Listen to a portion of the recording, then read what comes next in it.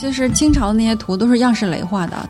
我们都知道样式雷不是做那个房子的模型嘛，但它实际上它是测绘的。样式雷不及，而且感觉他这个雷就姓雷的这一家，实际上是祖上跟我们现在土木的那个测绘有点像。他们每次开工前需要画一张图给皇帝看，等开完了工以后还要就是报销什么的，这些都要以图为据。所以其实他每一个别墅建的是皇家的别墅，都是有这种图的。清华也是，因为清华毕竟也是皇家别墅。收藏在哪儿了呢？都是故宫，现在都在故宫。样式雷的那一整套。但是你知道这些地图的话是在那个就是自己翻阅资料的时候查到的。这就得感谢咱们那个基建处的那个老处长叫苗日新嘛，也是土木系的老教授。你知道基建处要么土木系要么水系的老师做嘛，然后那个苗老师就是土木系的老师嘛，他在那儿做了很多年基建处的处长。然后他这个退休以后，他非常严谨，他把收集的这些资料也都去看追原件。他之前可能见过谁的复印，就是那个时候不能复印了，就是别人手抄的那种，他就会再去找，然后还真的让他找出很多问题。然后他其实之前有个清华风物志是黄延富老师写的，对，然后他在那个基础上会更丰富了一段。西春园的那段历史吧，让他给挖掘出来很多。他真的非常严谨的一个人，都感谢他。他还出了一本书嘛，叫西春园清华园考，叫什么来着？那本书特别有意思写的。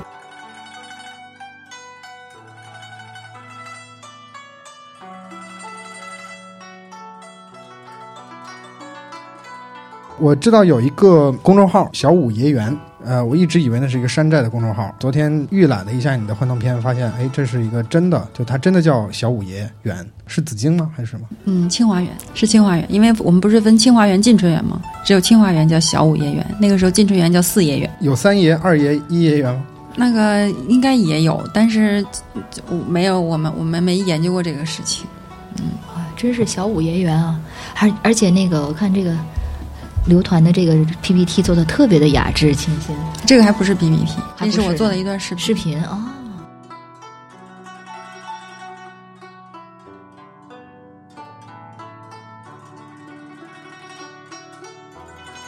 我当时还挺兴奋的，做出来以后觉得挺美的，但是确实没什么用，没有任何用的一段视频。我觉得特别的雅致啊，知音，所以知音在这儿呢。致谢一下碧玉同学。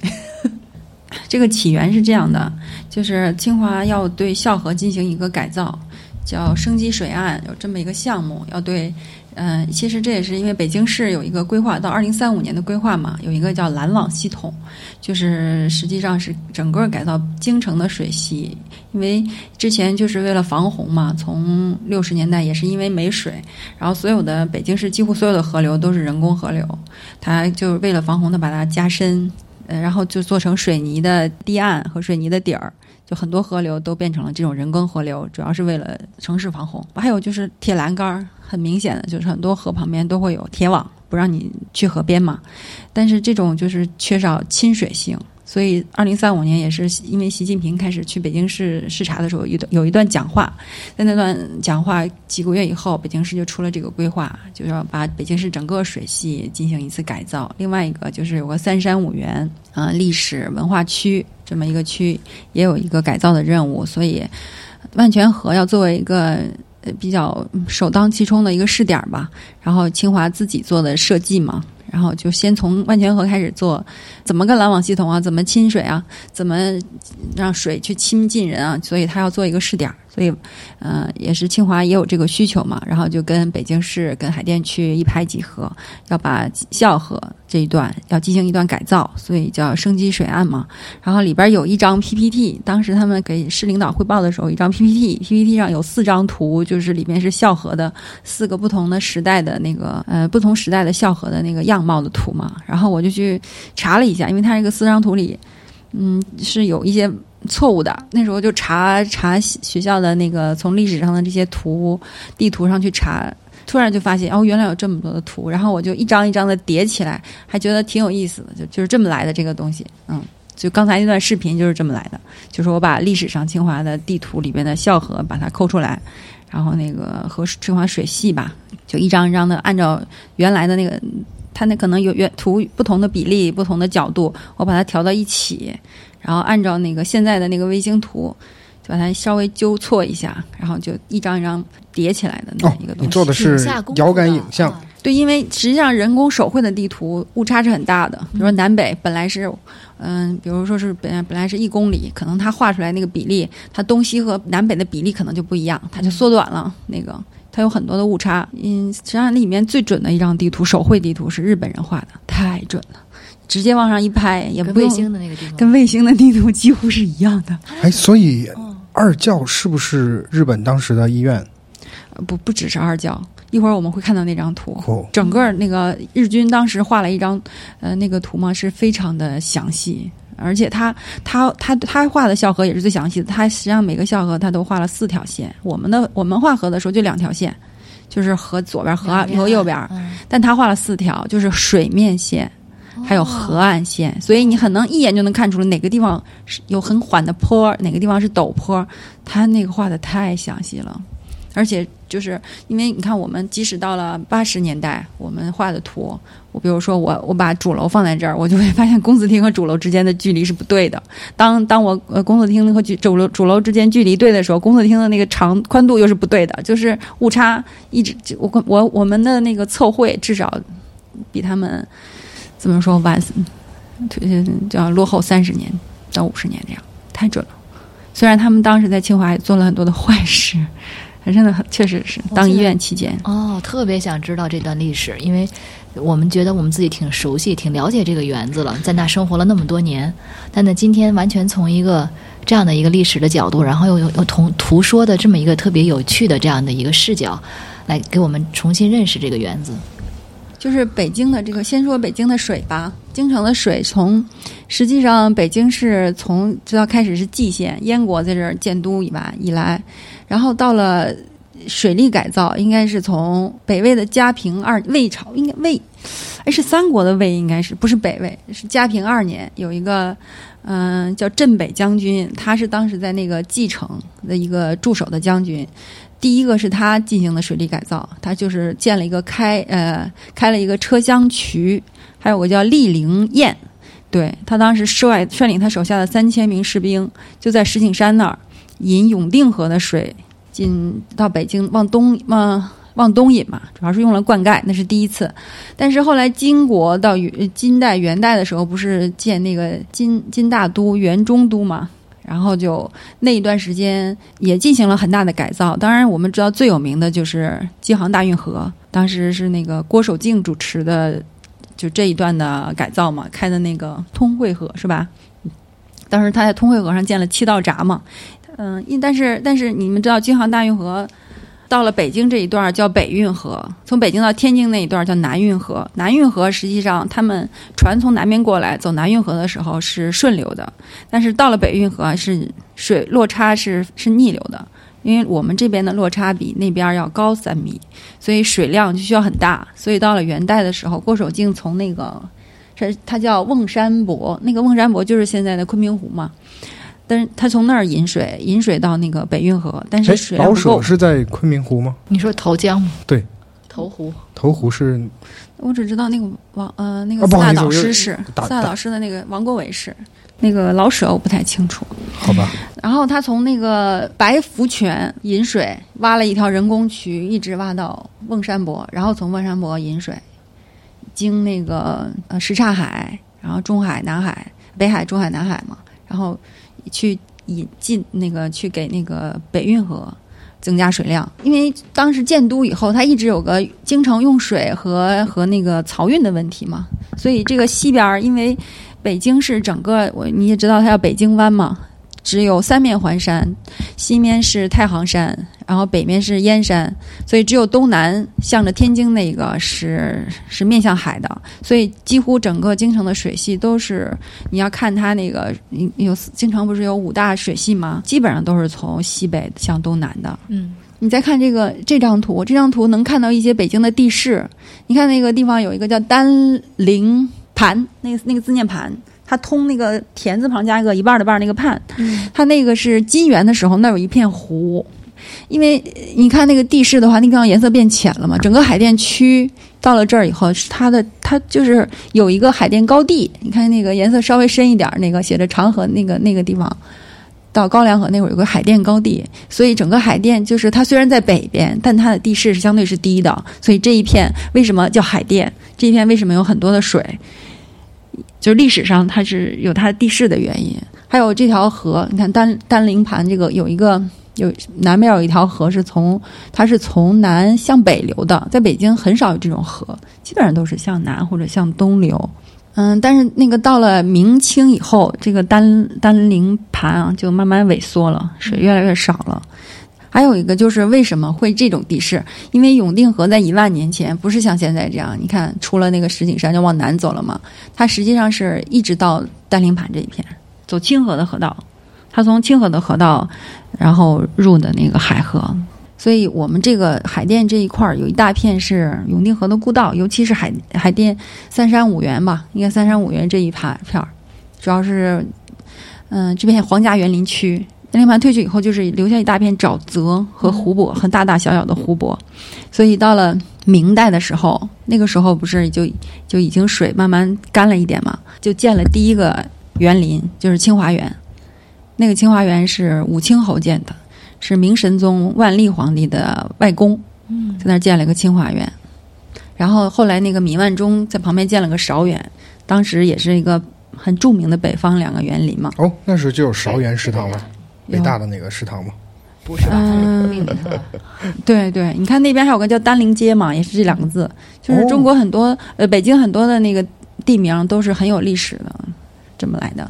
然后这张就是元代的时候的那个水利工程，就能够看到郭守敬当时那个从那个白福泉往瓮山泊引水。这是现在是北京市的水系，就是很明显多了一个京丽引水渠。就是它，你看这个一看水渠和河你怎么区分？如果你在地图上，你看它没有任何的支流，而且你看它切着那些河流来的那种，就是人工的那个水渠，就很明显。然后咱们整个北京城区就属于北运河的水系嘛，但是实际上它是永定河的洪积冲积平原，整个北京平原。永定河上游不是那个桑干河和那个洋河嘛？它路过黄土高原，所以泥沙量特别大，也有个外号叫小黄河。所以整个这一片，至少城区一直到到清河吧，然后到现在的永定河这一片，都是永定河冲出来的一个平原啊。这个现在说到这个万泉河了，这个有一条从南向北的河，这不是有一个八沟高地嘛，也叫海淀高地，它就是那一片。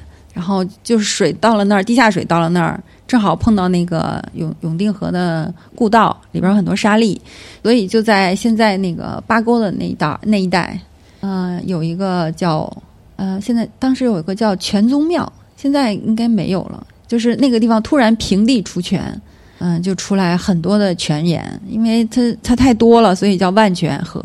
乾隆的时候，他就把那个对万泉庄的那个泉流进行了整治。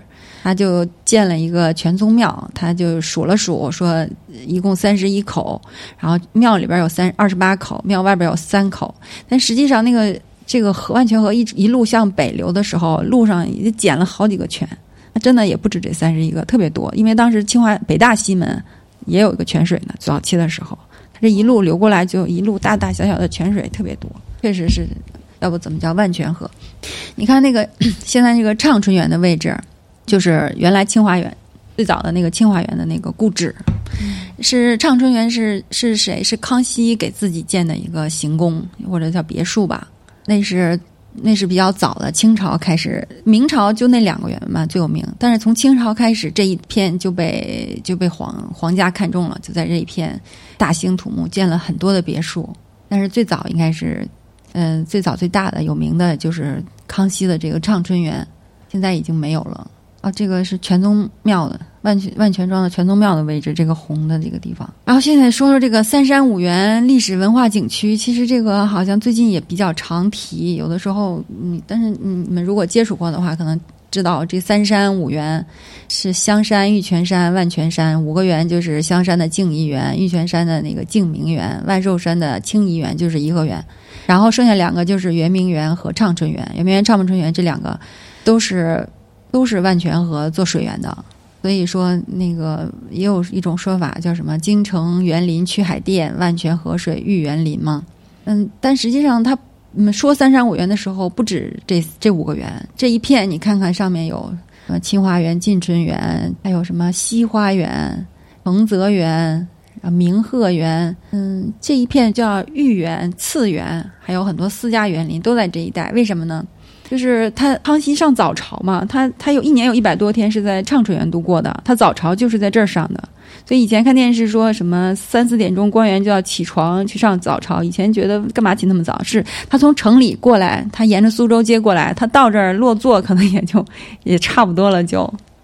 所以后来那个他的那些儿子们，还有一些比较有钱有势的大臣们，就在这个附近也建园子，这样方便他们上朝，主要是为了这个。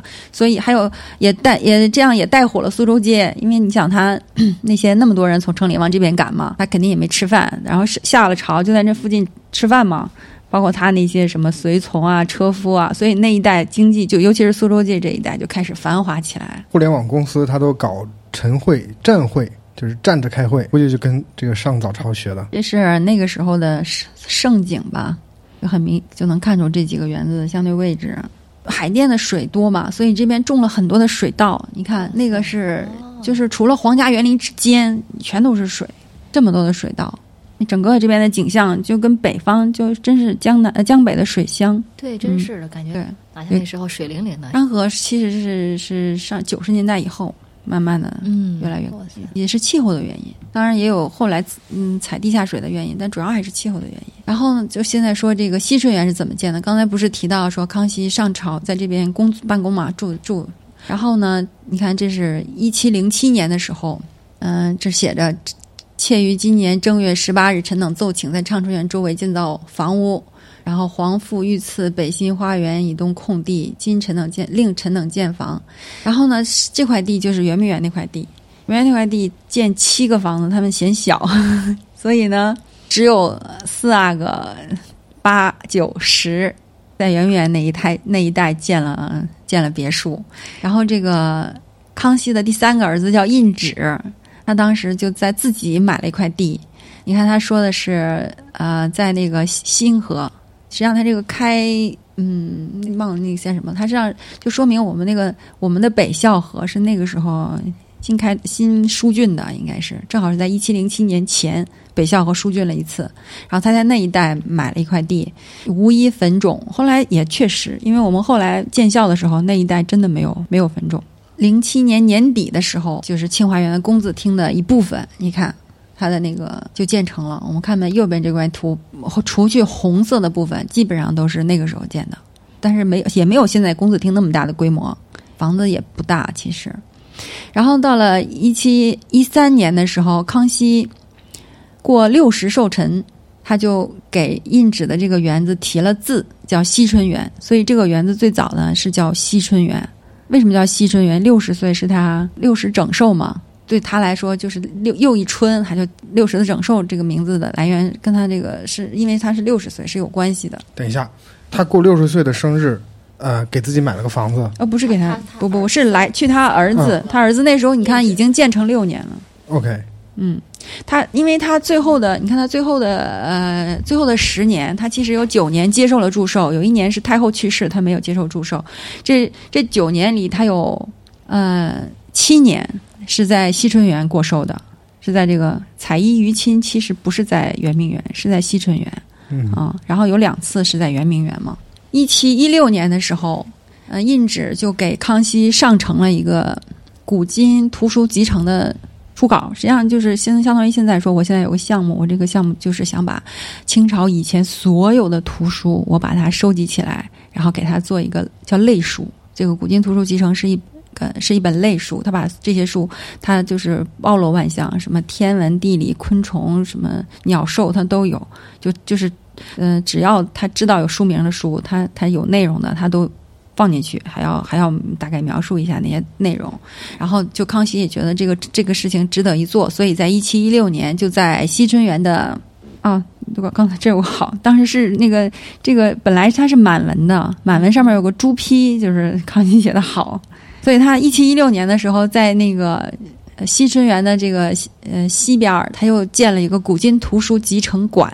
当时任命陈梦雷为总裁，陈梦雷是康熙9年的进士，但是他后来康熙20年的时候，他回乡，他是福建人，回乡省亲，正好赶上了那个耿精忠的叛乱，叫靖南王嘛，所以他就被拉去做官。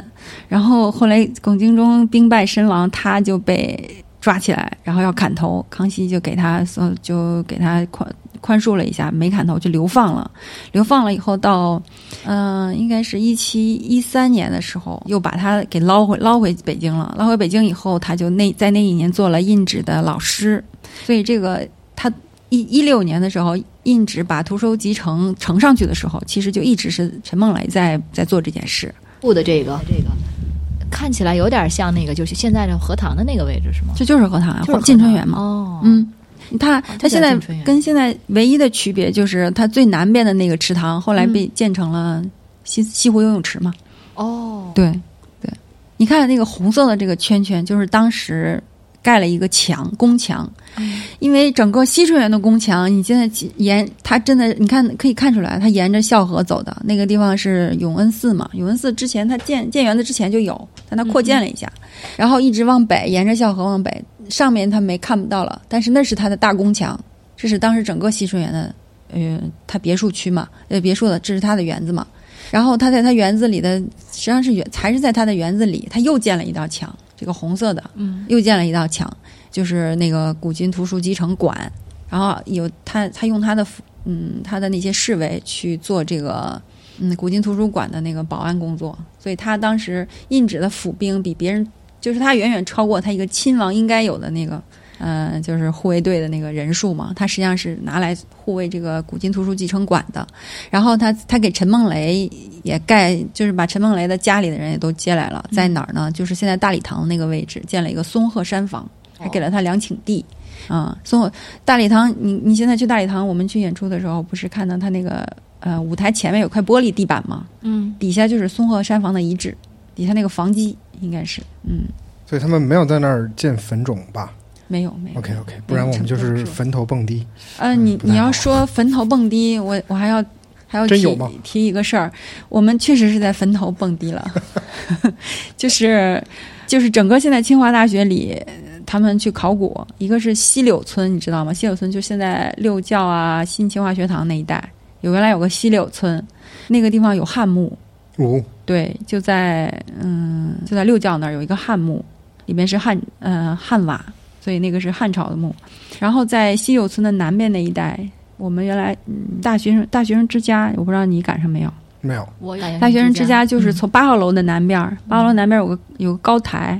那儿当时挖了个地下的，实际上开始他挖的时候是当地下的食堂挖的，后来我们在里边看片儿蹦迪。对，那有个清朝的格格墓，是汉白玉的，可时髦那地儿。对，确实是坟头蹦迪，各种蹦迪灯，然后而且那个地方，怪不得我觉得有一种阴森恐怖感呢，在格格墓上哈。是他挖出来的时候，发现是个清朝的墓，是那个汉白玉的一个。然后那个现在那个位置现在是文图，是先知道有墓后在上面弄的，还是说那个我们那个有了那个地下蹦迪的大学生之家之后才发现的那个墓啊？他比那个在那之前，他挖的知道，他挖开始是食堂嘛，在挖食堂的时候就有，后来食堂就不当食堂了，变成大学生之家了嘛。但是就跟格格一起乐呵乐呵，还是需要用大学生的阳气去把这个，对吧？有这个意思，中和一下。而是北京这个地方，就是那个汉代以前就有先民居住，反正First man。对，然后707现在是八卦一下吧。印纸呢，我喜欢八卦，请吧。印纸呢，就是你们知道雍正对待他的兄弟嘛，都比较残暴嘛，所以他在雍正元年的时候，这个古今图书集成馆就被收归内务府，然后这个总裁肯定也就换人了。内务府的英文缩写是什么 ？NKVD 吗？不好意思，继续讲。然后那个收归内务府以后呢，这个馆也被关了，然后去了那叫武英殿，他们就把这个古今图书集成的这个编辑部给放到武英殿去了。然后这个书成的时候，反正雍正还得给他写序啊什么的，就会让后世一直都误以为这本书是雍正的主持的，但其实不是他是雍正不是一作。确实不是，因为而且在当时在3阿哥是吧？胤禛是几阿哥？4，胤禛是4。刚才不是说，一会儿再说，就是3阿哥偏文，胤禛实际上比较处理政务上而且3阿哥从小就是送给别人养的，这也是胤禛后来诟病他的一条罪状。对，然后收过去以后，这个事儿就胤禛自己呢就被发配到去守陵。后来那个谁允禄后来也叫就是18阿哥6还是18，一会儿说他就告他说他有牢骚，然后就把他从守陵的地方又拉回景山圈禁。那是雍正4年的时候，然后雍正8年他就死了。这个他雍正8年的时候，胤禛死了以后，这个熹顺元，因为熹顺元本来也是，实际上他因为属于皇家次元，也不是属于他的。就又被收归内务府了。然后说说他这邻居吧，当时48、90不是在圆明园那盖的房子吗？你看看这个圆明园的大小，熹顺园这个大小是一个王爷，当时承亲王，胤禛是叫和硕承亲王，一个亲王就最大的也就这么大了。为什么圆明园那么大？那是好几个王爷的园子都死了嘛，都被他收了嘛，所以就变得这么大。其实圆明园不应该这么大，就至少胤禛盖王爷府的那个圆明园是没有这么大的，他就不该有，他就违了建制嘛。然后那个蕲春园那个地方，当时住的是后来给了13阿哥，13阿哥你们不知道，就是4阿哥胤禛的死党嘛，给了13阿哥。然后13阿哥以后，那个蕲春园给了谁呢？就是富察傅恒。你看过《延禧传》吗？《延禧攻略》吗？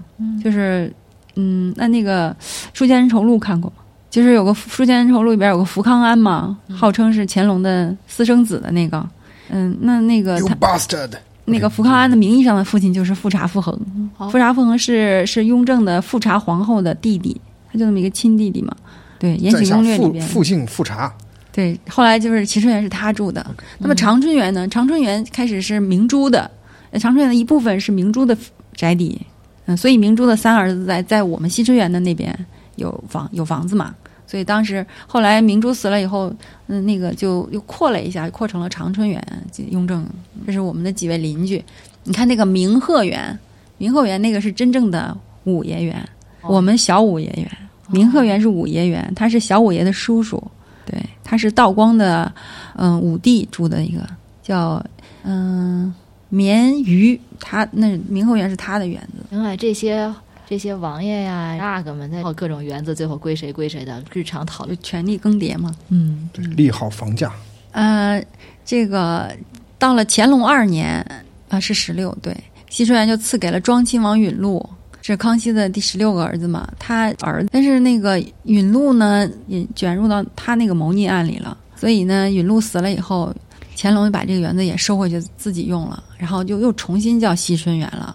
然后他收回来那一年，你看这个图就是那一年的，他要每一个工程都是要有一个图纸的。你看这个红笔就是当时1767年的时候，就刚收回来那一年，他就要在这边进行规划。对，这是一个规划图，红笔都是他规划的图。所以你看现在那个公子厅的就他扩建了一部分，在公子厅然后就是北边，因为他收过来以后干嘛用，然后乾隆就想把这个地方北面做麦田，还有那个东边那也是北面是100亩，东边是50亩，他要在这儿关麦子，别的地方别人都种水稻，他非要在这儿种麦子，就这样。个性。所以官筹园是这个意思吗？你看那个右上角不有个官筹楼吗？右上角就是不是红笔的，实际上是黑笔的，有个官筹楼。是在现在那个朱自清亭的那个位置，是有一个官筹楼的。他就在那个登楼去看麦子，他写了好多的诗，看麦子的诗。看看官筹楼，官筹的这两个名字，这个名字的来历是这样的。然后这张图是第2年，是1768年。然后他去了以后就说不行，还得再添。你看添了个宫门，就现在写着清华园3个字的那个2宫门，那个时候叫是在那个1768年规划的。然后古月堂是他当时给自己建的书房，乾隆，你看古月堂也是1768年才规划出来的。然后乾隆来西春园数了数，一共26次，写了85首诗。什么有一首诗叫什么西春园有会什么之类的，净烟斋有会啊，净烟斋就是现在那个公主厅的正堂。每来一次写3.269首诗，挺快的，你算的。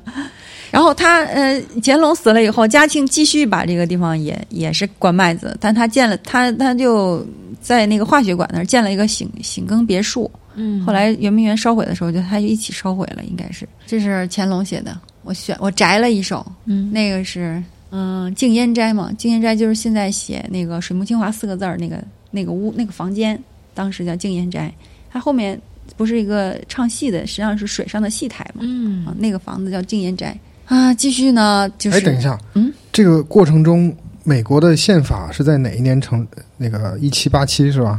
这个之后19年，对，就跳到那一页，就看世界了哈。然后我们这边的那个皇帝还在那个主要的这儿写点，还在未来自己的小园里哈。对，未来我们的宿舍上面在那个勾画画，写诗啊，悠哉悠哉的，没有任何的危机感。哎，对，确实很近了。然后乾隆嘉庆到了道光了，道光2年的时候，这个不就又变还是御园嘛？这个时候他就把这个宅子这个西春园一分为2，分别赐给了他的2个弟弟，一个叫醇亲王，一个叫睿亲王。这是他的，但这两个儿子有什么特别呢？就是他们都是皇后的亲生儿子。对，因为道光自己不是皇后的，当时皇后的，当然他亲妈也是皇后，但是这个皇三子和皇四子是后来当时现任皇太后的那个儿子，就赐给他们俩了。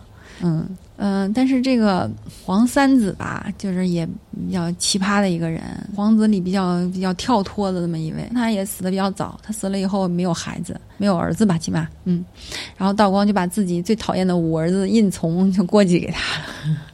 胤从的出身也不高，然后他小的时候给老师端尿茶，然后就也是比较跳脱，然后就过继给他了。小五爷，对，这就是小五爷，他活得挺长的，他是老五嘛，对，所以就误传说只给了他自己的5儿子，不是，他5儿子是因为过继给了醇亲王，所以才会给他一个园子。然后那边那个绵心啊，睿亲王有自己的亲儿子叫奕志，是一位诗人，而且他从小勤勉好学。当时那个翰林院的有人居然把他比作曹植，就是他也很喜欢写诗的这么一个人。他也经常说我父亲给我留下的这个园子太美了，然后就写了好多的诗。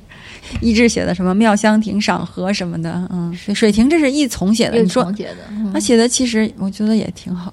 右边那个是奕从的照片，奕从就开始留下照片了，长得跟清宫剧里的很像啊。就是小五爷啊，他就是小五爷，所以对啊，奕从就是小五爷。所以本来荒岛上你看那个时候是有很多而且不但有大宫门，春泽园的大宫门，而且有很多的房子，因为他最开始要密密麻麻的地基嘛，尤其是现在那个凌凌阁的那个山上啊，有很多的那个房子，因为他当时很多住宿啊什么的那些编辑人员都在上面，后来就都没了。他没是因为看看下一章，我看是在哪儿讲上一章讲吧。写的是光绪28年，他是怎么这个还没讲完哈，就进春园为什么后来现在进春园变成荒岛了？是同治12年的时候，因为慈禧要重新建圆明园，然后同治就下了一个旨，是有这么一道旨意的，要拆除进春园，把里边的木料一些移作他用。对，所以我们现在去圆明园，可能里边房子本来都是那个都是咱们进春园的木料盖的，这么节省啊？是那么穷吗？那时候已经不行了。你算算那个时候，鸦片战争是什么时候？八国联军进北京是，反正就是同治12年的时候，这不是早就那个不行了吗？后来那个奕从死了以后，这是那个什么进春园的结局啊。春园完了，让那个奕志死了以后，奕志的福晋住了一段时间，然后到了咸丰的年间，他改成进春，后来就一直都是就是御园嘛。然后就是小五爷园，奕从死了以后，这个房子给了他的长子叫载濂，但是这个载濂后来也卷入了义和团的那个事情，所以就被夺爵了。这个房子就后来给了他的弟弟，给了他的2弟叫载莹。后来到了载营在手里就拿了2年，光绪28年1902年的时候，载营就把它交回内务府了。然后八国联军进北京的时候，为什么晋春园和晋春园和清华园留下来，就是因为你看那个三山五园，我们是最偏的一个地儿，所以那边几乎全毁了，只有这个西春园、晋春园和圆明园保留了下来，没有被那个火烧到。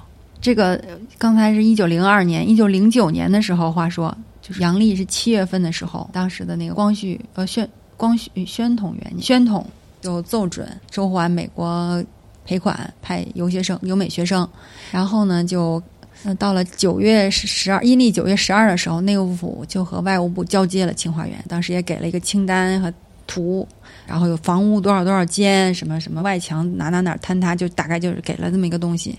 你看它实际上是省略了，它应该是叫小五岳园。还有为什么你看他又来了个瑞亲王，因为我们本来他四爷就应该叫瑞亲王，后来改名叫端亲王是写错字了，后来那你慈禧批都批了，那你瑞亲王后来我们的瑞亲王就改成了端亲王，所以后来就那边就另出了一个瑞亲王园，跟我们这个没什么关系。哎，你不问刚才有没有4、5、6、7，那有个7爷花园，你看见了吗？这个是1909年的时候是交接嘛，给了一张图，园内熟地一顷，什么南面墙多少丈，这个它是交接的一个资料。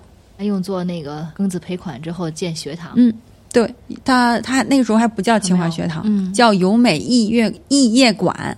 这是最初的起名。你看那个时候大墙都在，大宫门也都在，甚至那个官城楼也都在。当然就是这实际上是我们学校自己拆毁的这些东西。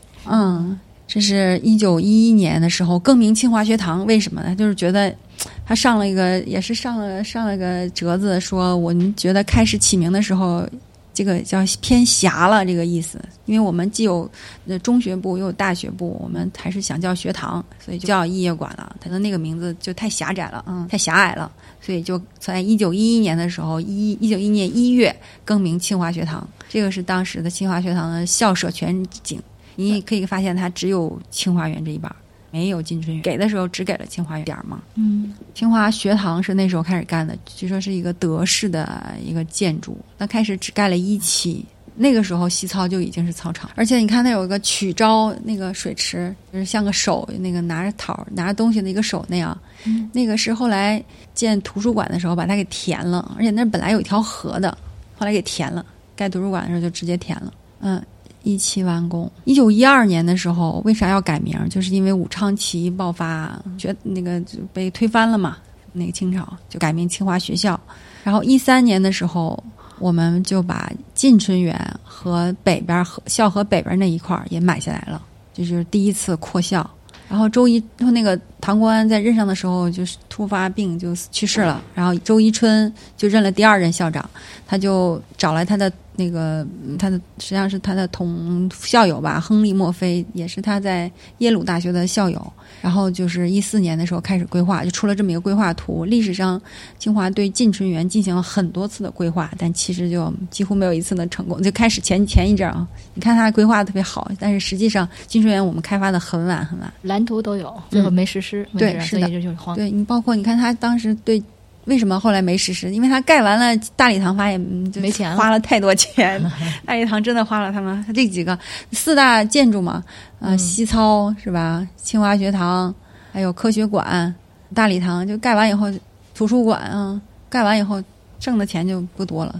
是16年。我刚才看前面那页还有一个强迫运动那个时候开始规定必须运动，后来就规定游泳不及格必须不能毕业什么之类的。16年清华学堂2期就变成现在这种矮路型这种老土木馆是，你看他那一半他也没画，到了23年的时候，他其实也只有在这一半上发展比较多。这是当时航拍，不是航，是飞机上拍的。你看到大礼堂和大礼堂前的草坪，还有那个新清华学堂。那个时候新清华学堂后边这边还没那个，全是平房嘛。之后那个同方部已经有了，同方部当时不叫同方部，叫礼堂。所以那个梁启超说那天行健，君子以自强不息，当时实际上是在当时的礼堂里讲的这一段话。科学馆也已经有了。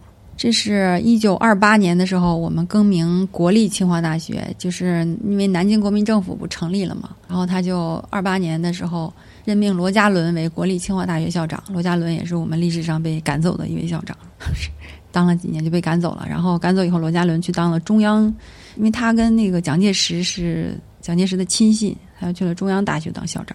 还当得挺好。这是规划图，你也看金城园又规划了一次，但实际上也只有气象台和那个生物馆后来建成了，没建成。体育馆开始准备筹建2期，因为西体开始没有现在那么大。因为35年的时候是国立清华大学的一张图，你看他把南边那块地给买下来了，他又买地了。就30年生物馆落成，31年气象台落成，31年梅贻琦出任写错字，清华大学校长。还有水利馆建成，还有左边这个图是梁思成画的，他当时在清华里画了很多的这种速写。还有你看那个校河，当时校河在大石桥没有大石桥，就那一段有多少多宽？他说有6丈，有20米，实际上比现在还宽，是很宽的那个时候。好多人去钓鱼，堤岸就管的那个对。有很多的泥和沙，那个时候你看我们那个时候二校门那南边最开始不都是住的附近的居民嘛，他们就会在那儿洗衣服，在桥下，然后孩子们就在那儿玩泥巴玩沙子，那时候河边还有沙子呢，自然的那种沙子。话说旧水和新水它的题字的人分别是谁？记得有一个题字的是现在搞 IPv6 的李兴老师的爷爷。然后这是马上要看到日本的画的那个图了，是这个图，对，我就是觉得这图画的太准了。你看这个图，你看它的河道线了吗？它那河道线不是你说描了那几笔，它实际上是严格按照那个河岸线画的。这个图非常准。对，就是别的图其实我是处理过的，因为它总是会有一些误差，它真的是几乎不用处理。你不是问哪个是病房吗？它实际上这个陆军病院里边有很多病区，什么内科、外科的，外科绝不只是哪一个楼被变成病房了。它是很多的楼都被变成它的病房了，而且这个地方有个什么书类焚书场焚烧厂也挺逗的，我不知道他要干嘛，他是专门建了一个焚书的地方，可能当时他觉得太占地儿了吧，把那些书都烧了。还有我们的一些体育器材啊，包括图书馆那些书架全都不知道干嘛去了，都没了，反正当时。46年的时候，清华大学迁回原址嘛，本来这我看那个视频，他被占领了多长时间？37到45年，8年。据说那个大礼堂前他们放狗咬战俘，被活活咬死。那就给这个园带来了很多血腥的回忆啊。对，而且那个时候就河边走一走就能捡到那个鸭蛋鹅蛋，因为那个是居民在里边放鸭放鹅什么之类的。那个时候河水真的很，这不回来以后就第一件事又是买地，就在圣医院嘛，那一块买下来了。你看那条河，现在那个地方本来是有一条河的，是我们南校河的支流。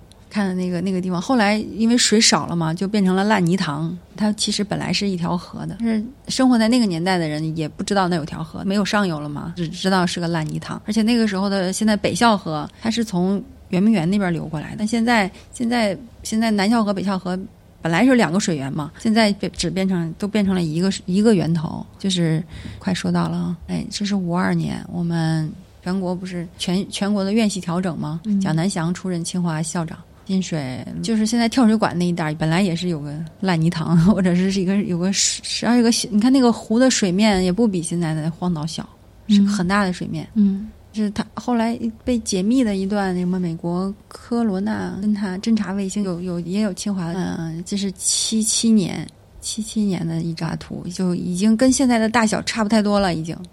这个河这个是已经建成的吗？但是东区你看现在还是空白的，他只是把地想买下来，还有北边那块他只是想买下来，虚线的地方是他想买下来没买下来的，之后有野心要买。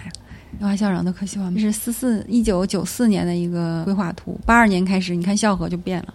那个时候他一个是他有两个来源嘛。后来他就裁弯取直，另外一个是，你看那个校河有一段变成地下河了，右边，实际上这是当时西水园的护园河嘛，东护园河，它有一段是因为盖泥沙管，就把它那段河变成地下河了，它有2米的高的大管变成地下河，大概70-80年代，1980年前就给填了，然后到了82年的时候，正好北京市政府要治理万泉河清华段的时候，然后把那个北边那块也填了，直接把北校河就捅到了南校河上，然后把那个河变成现在这样，就三面光，全是水泥的，水泥的底儿，水泥的边儿，就这样。之前不是嘛？之前都是我们刚才看的照片里的那样。然后99年的时候，不是90年校庆嘛？他就干脆因为没有水，他就干脆把南校河整个就跟北校河断开了，这样它就能保持里边经常有水。因为行洪的时候，夏天不允许里边有水。夏天它那个水位涨得特别快，你看它里边没有水吧，大概就很快它就能涨到2-3米高的那个水，上游下来的水啊。这是1979年的一张规划图。那个时候是在规划建主楼是吗？主楼我看一下，主楼这是主楼是哪年盖好的？主楼盖了很多年，文革期间开始盖的。我想想，其实那时候那个二校门旁边那个河的时候，我看你那段文字也挺优美的，特别那个田园那种生活啊，有鸭有鸡的，然后孩子们玩的那段文字也挺优美的。对，那个是校刊上的一段学生写的。其实还有一篇短文叫《清华不是个读书的好地方》，你可以拿来看一看。里面也写了很多的几个校友写的，一个作家讲的是清华有多美。你看主楼是56年的66年，建了10年。主楼不是东主楼西中央主楼吗？断断续续改。这是11年的一个规划图，已经变成彩色卫星图了。然后是2020年最新的校园地图，学校里又盖了好多的房子，越来越密，绿地也不用嘛，又盖了什么三创中心，又盖大体育馆，里边还能滑冰场，看看怎么感觉好像还能滑雪，外面反正大的一个建，好几处工，很规整。你看那些设计的也不够用，就这样还是不够用，积极的。对，双清苑那边又盖了什么博士生宿舍楼什么的公寓吧。没有想到我当时在宿舍住到的当年王爷的房子。你没住到公子厅是吧？公子厅才是，就公子厅那一片才是。咱们那一片顶多算西柳村北边坟地上面了。咱们那儿可能荒的，西柳村那儿还有人，西柳村北边我们估计我们住的有可能那是大石桥村，我记得也不一定有人住，可能当时是为了那个就是建那个紫星学生公寓，不是也迁走了很多人吗？那还是个村没了，就讲到这儿，太棒了。对，你那视频就是了。对啊，我那视频就是类似于我光对那个地图就对了好久。他那个我觉得工作量挺大的，就是他是误差太大了，他们测绘出来的水平还是有算出那个最开始的地跟现在的地的比例是多少吗？我肉眼看差不多是1/10的样子。说最开始就从清朝的时候，从小五爷那个时候开始到现在有扩张10倍吗？不好意思，是以那个1910几年的时候。你说西春园有多大？很明显就是这个校河，你看这个校河里有多大？西春园就有多大？你说有没有10倍？我好像没有。没有，看看可能没有。你是指那个左中边的那个圈圈？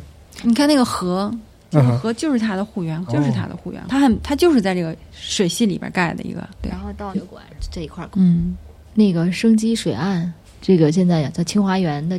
是不只针对清华园这里，就是清华园的水系生机水岸。对以后未来的展望是什么样的呢？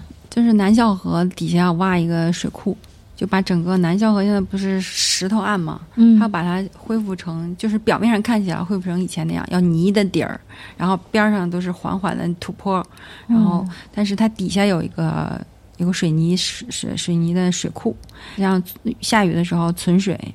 来保证学校的供水，因为现在学校80%的灌溉用水是用的中水，但是还差20%嘛，因为北京市是马上就要求你100%就不给你，就是以后不光是所有小区不许用自来水灌溉，是刚出的那个节水的那个。对，那个是就是北京的这个水缺水嘛，很严重。对，然后北边那个河，因为它还是要行洪，因为南边不行洪你就折腾呗，但是北边那个还是要行洪，所以但是他就找了6个点儿，把这个6个点儿这河岸拓宽，建缓坡，然后缓坡上面建那个小广场，类似于那个休闲区。这6个点儿，一个是气象台的南边，一个是图书馆西操的南边那一带，还有一个就是校团委那一带，然后还有个叫青铜林那一带，还有就是紫金区那儿也挺大的，还要建什么核心岛、湖心岛、核心岛那种，整个一个湿地，越来越美了。现在不都是厢式的吗？那整个就能拓的，因为有些地方人你是拓不了的，它都被夹住了，两边都是房子夹不，所以它就有条件拓的地方，它就把它拓一下。而且如果真的海绵城市这个再推行下去，我们上游不会在这么短的时间内就是水位上这么多，可能行洪压力也没有这么大。